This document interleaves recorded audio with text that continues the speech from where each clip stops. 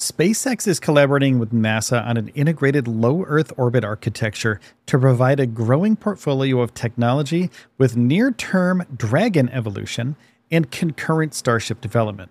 Now, this architecture includes Starship as a transportation and in space low Earth orbit destination element supported by Super Heavy, that's the Starship, Dragon, and Starlink, and constituent capabilities, including crew and cargo transportation, communications, and operational and ground support. Joining me today is Neil Thorne, and we're going to be talking about what this means from NASA and what SpaceX is capable of and how this is going to change space travel and space exploration forever, and how this can eventually turn into a thing that SpaceX could use for their Mars transportation via Starship.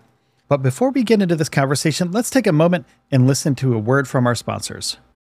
When you need mealtime inspiration, it's worth shopping Kroger, where you'll find over 30,000 mouth-watering choices that excite your inner foodie. And no matter what tasty choice you make, you'll enjoy our everyday low prices, plus extra ways to save, like digital coupons worth over $600 each week. You can also save up to $1 off per gallon at the pump with fuel points. More savings and more inspiring flavors make shopping Kroger worth it every time. Kroger, fresh for everyone. Fuel restrictions apply. How you doing today, Neil? I'm doing just great. How are you? I am doing fantastic. Thank you for asking. So the Starship going into low Earth orbit, and it seems like SpaceX and NASA are working together to use this as some sort of transportation hub or some sort of space station in the near term. And do you think that's what they're looking at here? I don't know. It's a very vague sort of approach that NASA's taking. They're not saying build us a space station. They're just saying help us out in low Earth orbit. Hard to say exactly what it is they're expecting out of this. I've thought for ever since the Starship became a thing that putting this huge object into space, the Starship, which one Starship has more interior volume than the space station does right now. You link 3 or 4 of those together and suddenly you've got quite a bit of space up there for activities. Yeah, it'll be an interesting next few years for the Starship and for NASA, because eventually NASA will be orbiting the International Space Station. What is it, 2030, I believe? 2030, 2032 or something? Somewhere around there. It always seems to be a flexible number. Yeah, it always seems like, I think they wanted to do it in 2026 at some point. Yeah. And then I think it's as long as it's useful, they're going to keep it going. But yeah, I think so too. I think as long as the taxpayers can pay for it, and as long as they're seeing some returns from it. It's such an expensive thing to run every day to keep 6 people up there. It's just such an expense. And everything in there is so outdated at this point. The technology is advancing so fast here on Earth that even something they started building 6 years ago that got sent up there 2 years ago is so far beyond the technology right now that it almost becomes irrelevant. Yeah, and SpaceX is working currently on their Starship program. And in the next, hopefully we can see this in the next, as Elon said, 6 to 8 weeks, another launch of Starship. And when that happens, we'll see if it's actually going to be a possibility or feasibility that this will make it to orbit. And once it does make it to orbit, these studies that SpaceX and NASA will be working together on could become a thing. And they have to work together to get SpaceX's Starship onto the moon as well for Artemis 3. So maybe this could be part of that, because they need to dock with the SpaceX Starship in order to get to the moon. So yeah, as you say, everything that they need to do to help NASA here, they have to do for the moon as well. So it's going to be being built in sequence, I think, or in parallel, I should say. Yeah, they're going to be using Super Heavy, which is the Starship program, a Dragon, and Starlink. So the Dragon will more than likely be docking with it. And I think the Polaris program will be using a Dragon to dock with a Starship. I think what's going to happen is they're going to send a Starship to orbit. They're going to get it up there. Then they're going to send the crew of Polaris program in a capsule, a Dragon capsule, on a Falcon 9, and then dock with the Starship, kind of mimicking what they're going to be doing with the Starship and the Orion capsule. And then they're going to go inside the Starship and do some testing and do some science and some experimenting, some engineering, and see if it's actually feasible to live in one for a little bit, and then do some more testing inside and maybe outside of the Starship. So I think that's what they're thinking here. I'm not 100% sure, but yeah, it's very vague. It really is very vague, this whole wording. I think they kept it that way. So I think so. So they can't be like, Starship is going to replace the International Space Station. Exactly. And I think that would make a lot of companies very angry. The Blue Origins, the Axiom Space, all these people would be very upset at that. So I think you keep it vague. They're going to help us out. We're going to use their capabilities to further our goals. That's it. Yeah. And maybe that goal happens to be a new space station, then it has to be a new space station. Yeah. Maybe eventually they will. Maybe eventually they will turn an International Space Station, turn it away, get rid of it. And then they'll put a couple starships together, or even one starship.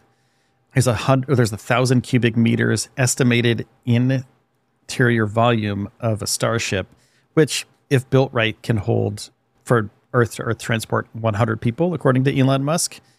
More than likely, for these kind of missions, it'll be something similar to the International Space Station, where it's about 6 people. Maybe the Starship could hold a little bit more, because the space station has 915 cubic meters of internal space, and it's not that much different. It's 85 cubic meters of difference, so you could put some more supplies in this Starship, but it's not much, though. The space in the space station is more compartmentalized, so it's more usable space. Yeah. Than the Starship, which would be a more open plan, but obviously probably much better for people's psyches as well.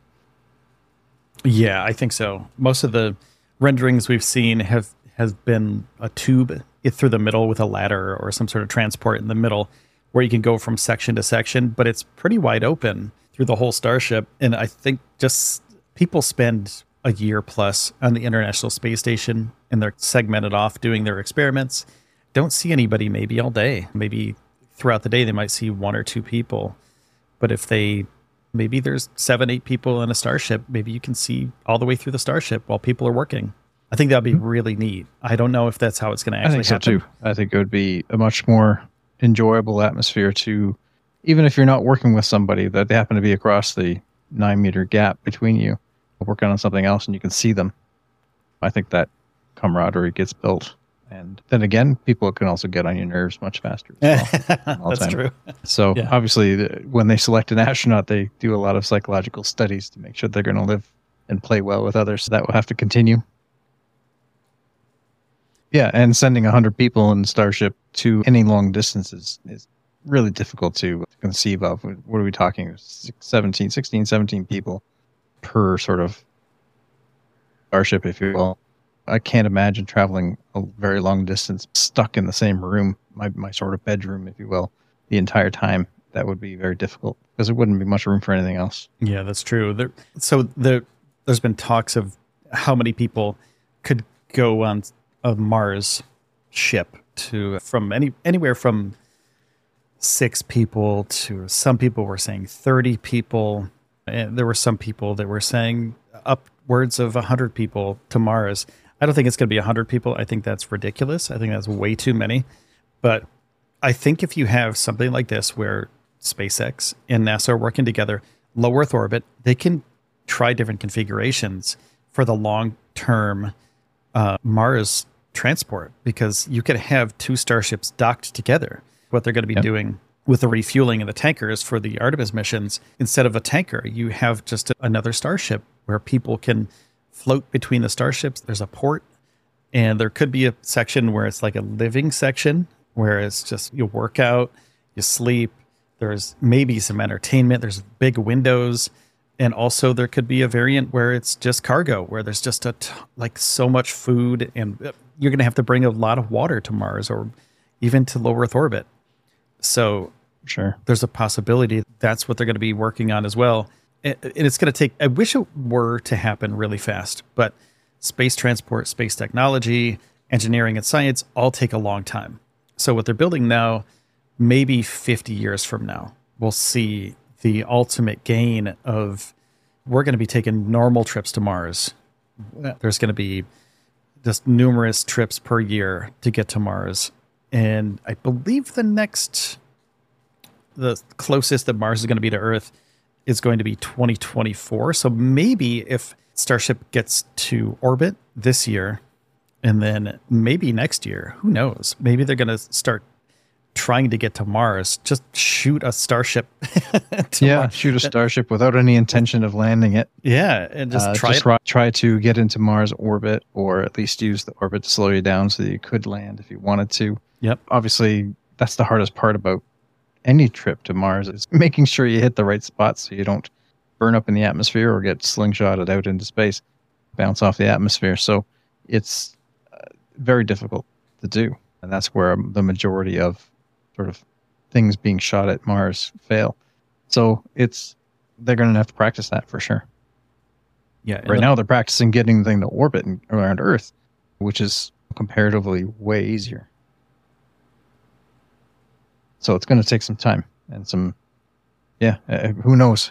Who knows? We'll see what happens with the next Starship launch to see whether they actually get to orbit and there's no complications and destroy the pad. And if that all goes to plan, then I could potentially see them trying to stretch themselves. Obviously, SpaceX is an iterative design company, and they're not afraid to say, okay, we did it, let's move on. Ship 15 was the first one to land. They didn't bother trying to land another one. They said, good, let's move on. Yeah. I could see them getting to orbit and saying, good, let's move on. I could see that too.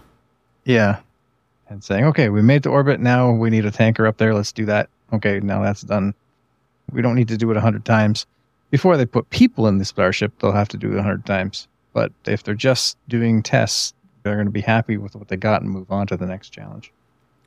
Yeah, and even between the first launch and this next launch that's coming up, they switched. I think Elon said hundreds of things, maybe 1,000 things, something like that, between the last Starship and the Super Heavy and the next one that's going up.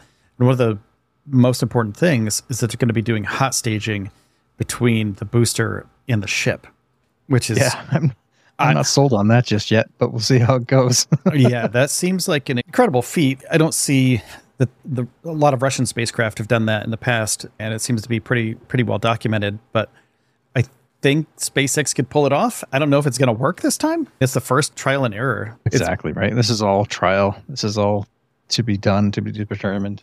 They'll figure it out. It's not impossible to do. It's just a matter of figuring out how to make their current build sustain that sort of blast as they separate.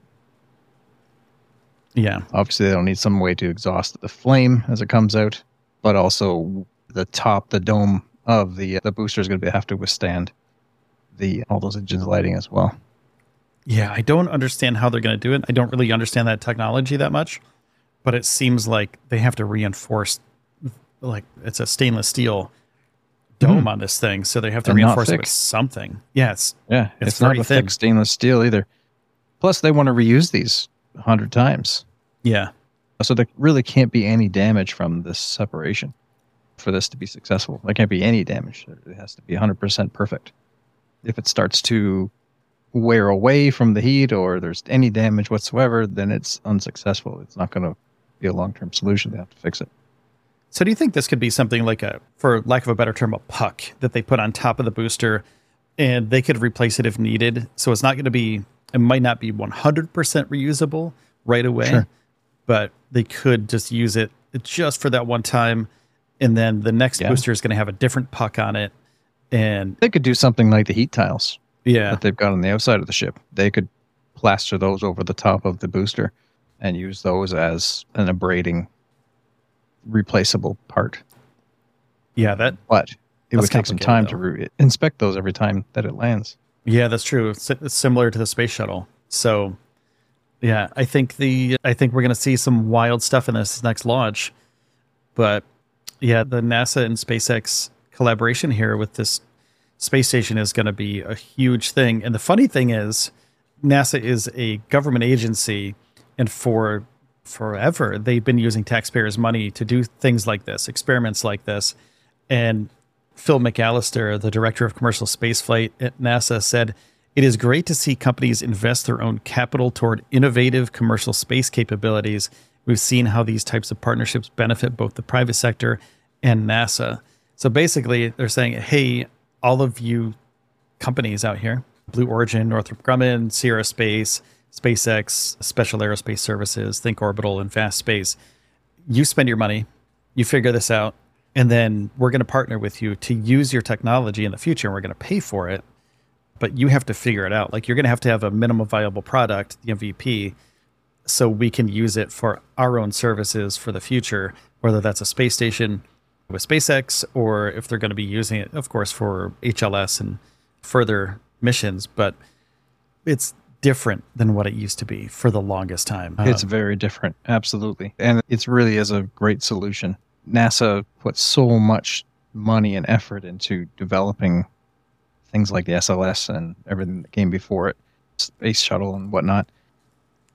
To have commercial companies do all that research, development, and testing, and then to just pay them a bunch of money at the end or during it as a sort of seed money, it's just so much easier for everybody as far as the government is concerned, and a lot less risk as well.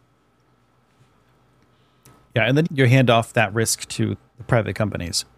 Absolutely. It leaves so much more room for NASA to play around with different ideas too. They don't have to stick with one thing. Like the SLS, they're stuck with the SLS. They can't really diverge from that and say, we're going to stop doing that because Starship works now. They have a contract. They're going to be building these SLS rockets for the foreseeable future. And what Starship surpasses the SLS in technology and weight ratio to orbit.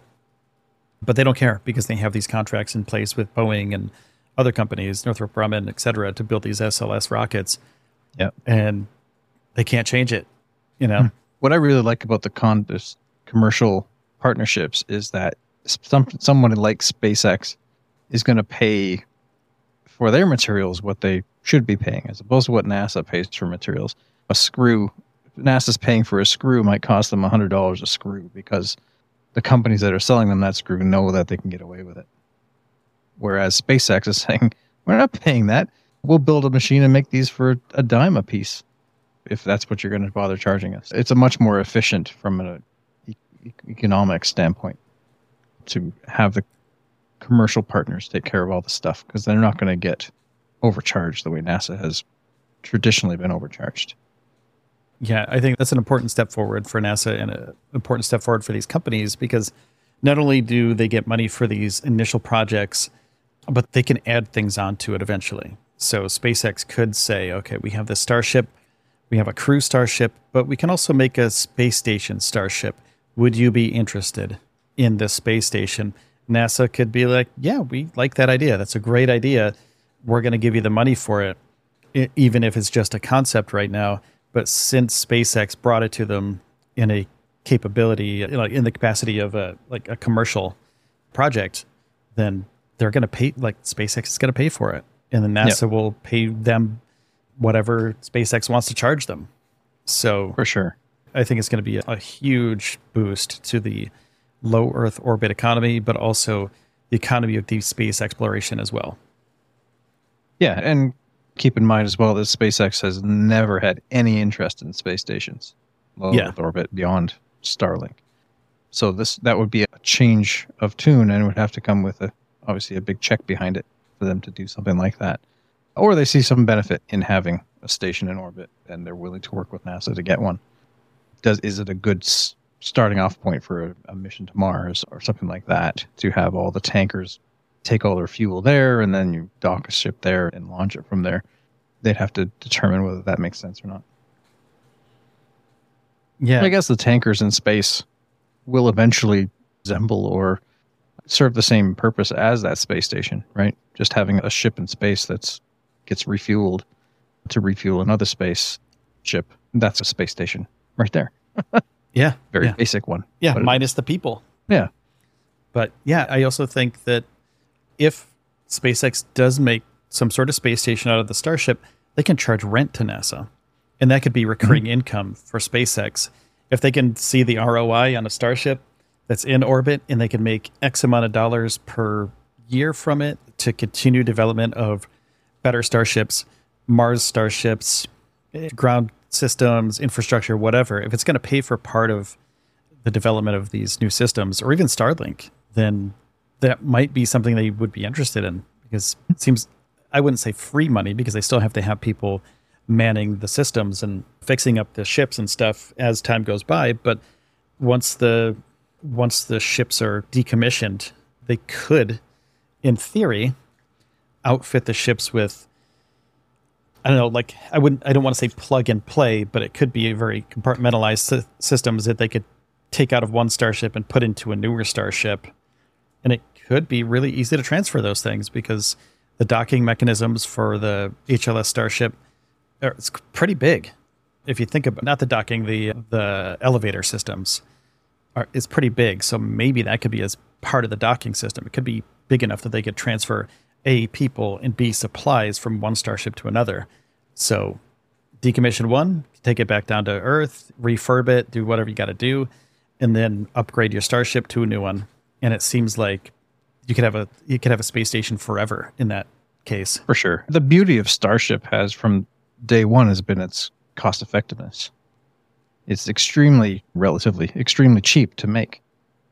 And they could put up another one on a moment's notice at some point, right? To replace a part a ship that is malfunctioning, can bring it back down, whatnot. As you say before, there's a lot of other companies that are involved in this partnership with NASA. So it's SpaceX is just one part of that. There's all kinds of companies that would be doing similar things with them and for them. Yeah. Blue Origin, the project that Blue Origin is going to be used for with this NASA collaboration is integrated commercial space transportation capability that ensures safe, affordable, and high-frequency U.S. access to orbit for crew and other missions. Does that mean that they're going to be using a rocket to get to low Earth orbit? A commercial space transportation? Like Blue Origin is the taxi. It sounds like it. Yeah. Or at least one of the taxis. Yeah. For sure. And it really says nothing else. It says other missions, whatever that means, but it doesn't really give them anything else. There's no other part or piece of this future NASA to space that they get out of this. You're ferrying people back and forth. Yeah, Sierra Space looks similarly too. Sierra gets the in-space superstructure as well. They're actually primed for that next generation space station. So they get the space transportation, in-space infrastructure, and tailored space facilities to provide a human presence in orbit. They are really the space station, provided that they can meet all of their deadlines and whatnot. To be honest, at that point, SpaceX seems like they're in the wings in case Sierra can't provide what they need. And they could work together. This is a collaborative effort Absolutely. with NASA. So any one of these everything companies that goes up into space needs to work together. Yeah. Universal locks and universal this and universal that. You can't have anything that is proprietary when you talk about NASA and space. It's all got to work together. Yeah. So one that's very interesting is VAST, and this is some cool wording. Collaborating with NASA on technologies and operations required for its microgravity and artificial gravity stations. This includes the Haven 1, which will provide a microgravity environment for crew research and in-space manufacturing, and the first crewed mission called VAST-1 to the platform. Development activities for larger space station modules will also take place under the Space Act agreement. So artificial gravity stations, pretty sci-fi, if you ask me. That's very sci-fi. That's your rotating stations for sure. Yeah, and that'll take pretty years. Cool. Yeah, it'll be cool. They're going to have to, I think what they'll do is they'll set up a smaller version of, they're going to have to incrementally set up smaller, medium, large, etc. Anti-gravity, artificial gravity stations. Anti-gravity would be wild, but artificial gravity stations. Proof of concept was one of the first things, right? You got to get up there and prove that it's going to work and it's going to be able to be stable. And how do people react in that situation? We don't actually know. We can guess based on experience that we've done on Earth about spinning people around in a circle, but how long-term effects of somebody being spun and just observing around them, right? This part of the station is spinning slower than that part of the station, and it's all curved. And how does that affect somebody? Yeah. Be curious to see. Yeah, and they're going to be, oh, go ahead. Go, please. Oh, I believe they're going to be using Starship as a transportation system for the Vast 1 as well, or the Haven 1. So To get it up there. Yeah. Nice. They're going to be using, I believe, this Falcon 9. Yeah. So they're going to be doing the Haven 1 on the Falcon 9, and then they're going to be using the Starship eventually too. So it's pretty cool. They're all going to be collaborating with each other and also NASA. So it's going to be, that's going to happen in 2025. So yeah, August 2025, apparently. That's going to be pretty soon. Yeah. A couple years from now. Yeah. And the other ones we haven't talked about are the ones that kind of interest me quite a bit. Northrop Grumman and Space Aerospace Services, Special Aerospace Services, and Think Orbital are all on the robotic side of things. That's getting things up there to build stations and to manufacture things and not put people in danger of getting lost in space or being subject to being out in space with the radiation and whatnot. So I like that side of it as well. I'd be curious just to see how that develops.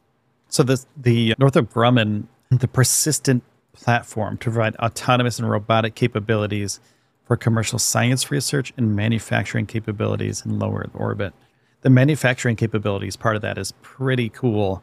I'm interested to see what they do, if they're going to 3D print things or if they're going to be doing, just take parts from Earth, like just say beams and trusses and pieces, and then put them together robotically.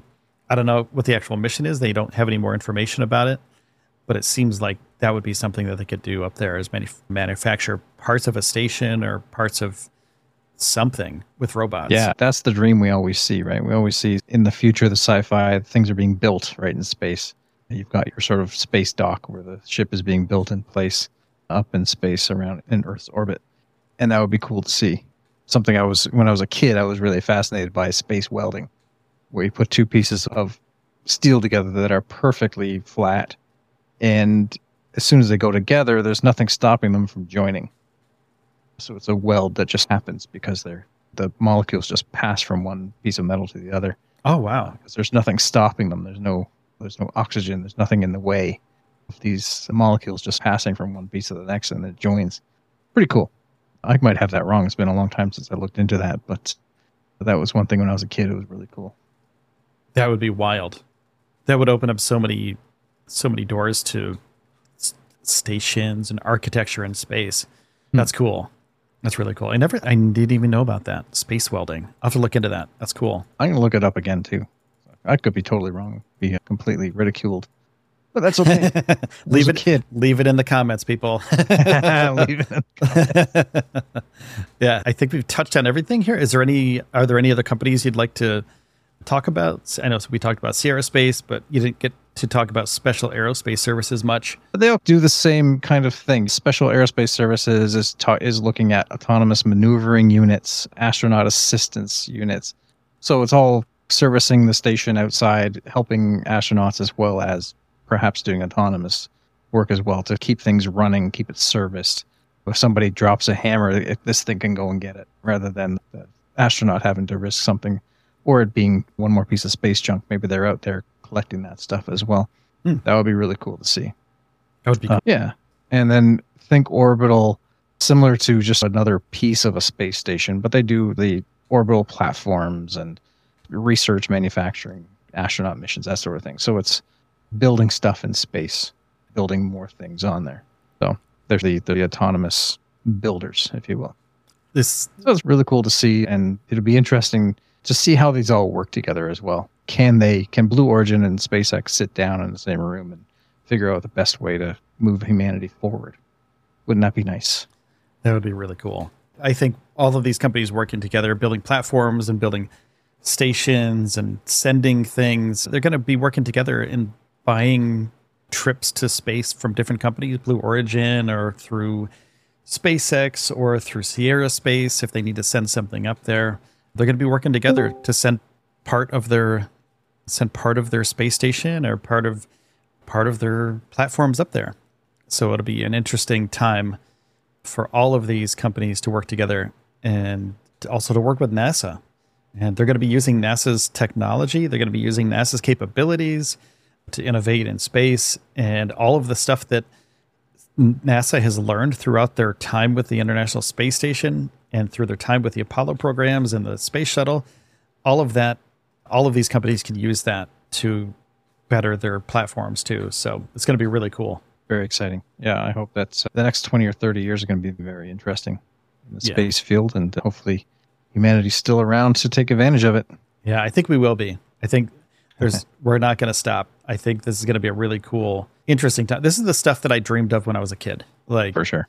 Like this, it's finally coming true that people are going to start building their own space stations. Like companies are going to start building their own private space stations. Who knows? Eventually we'll be to the point where there's going to be a private mission to another star system like Prometheus or something like that show, the movie Prometheus, except maybe they won't be bringing DNA down to Earth and dumping it into a river. It'd be a little bit different, but it's going to be wild in the next 20, 30 years, what happens up there, because not only is it SpaceX, it's all these other companies that want to make money, and they make billions of dollars per year from NASA and also from each other. So it's going to be cool. Can't wait to see it happen. Yeah, same here. Thanks, Neil. Thank you very much for having me on here, Will. Yeah, of course. Anytime. All right. That's it, everybody. Take care of yourselves and each other, and I will see you in the next one.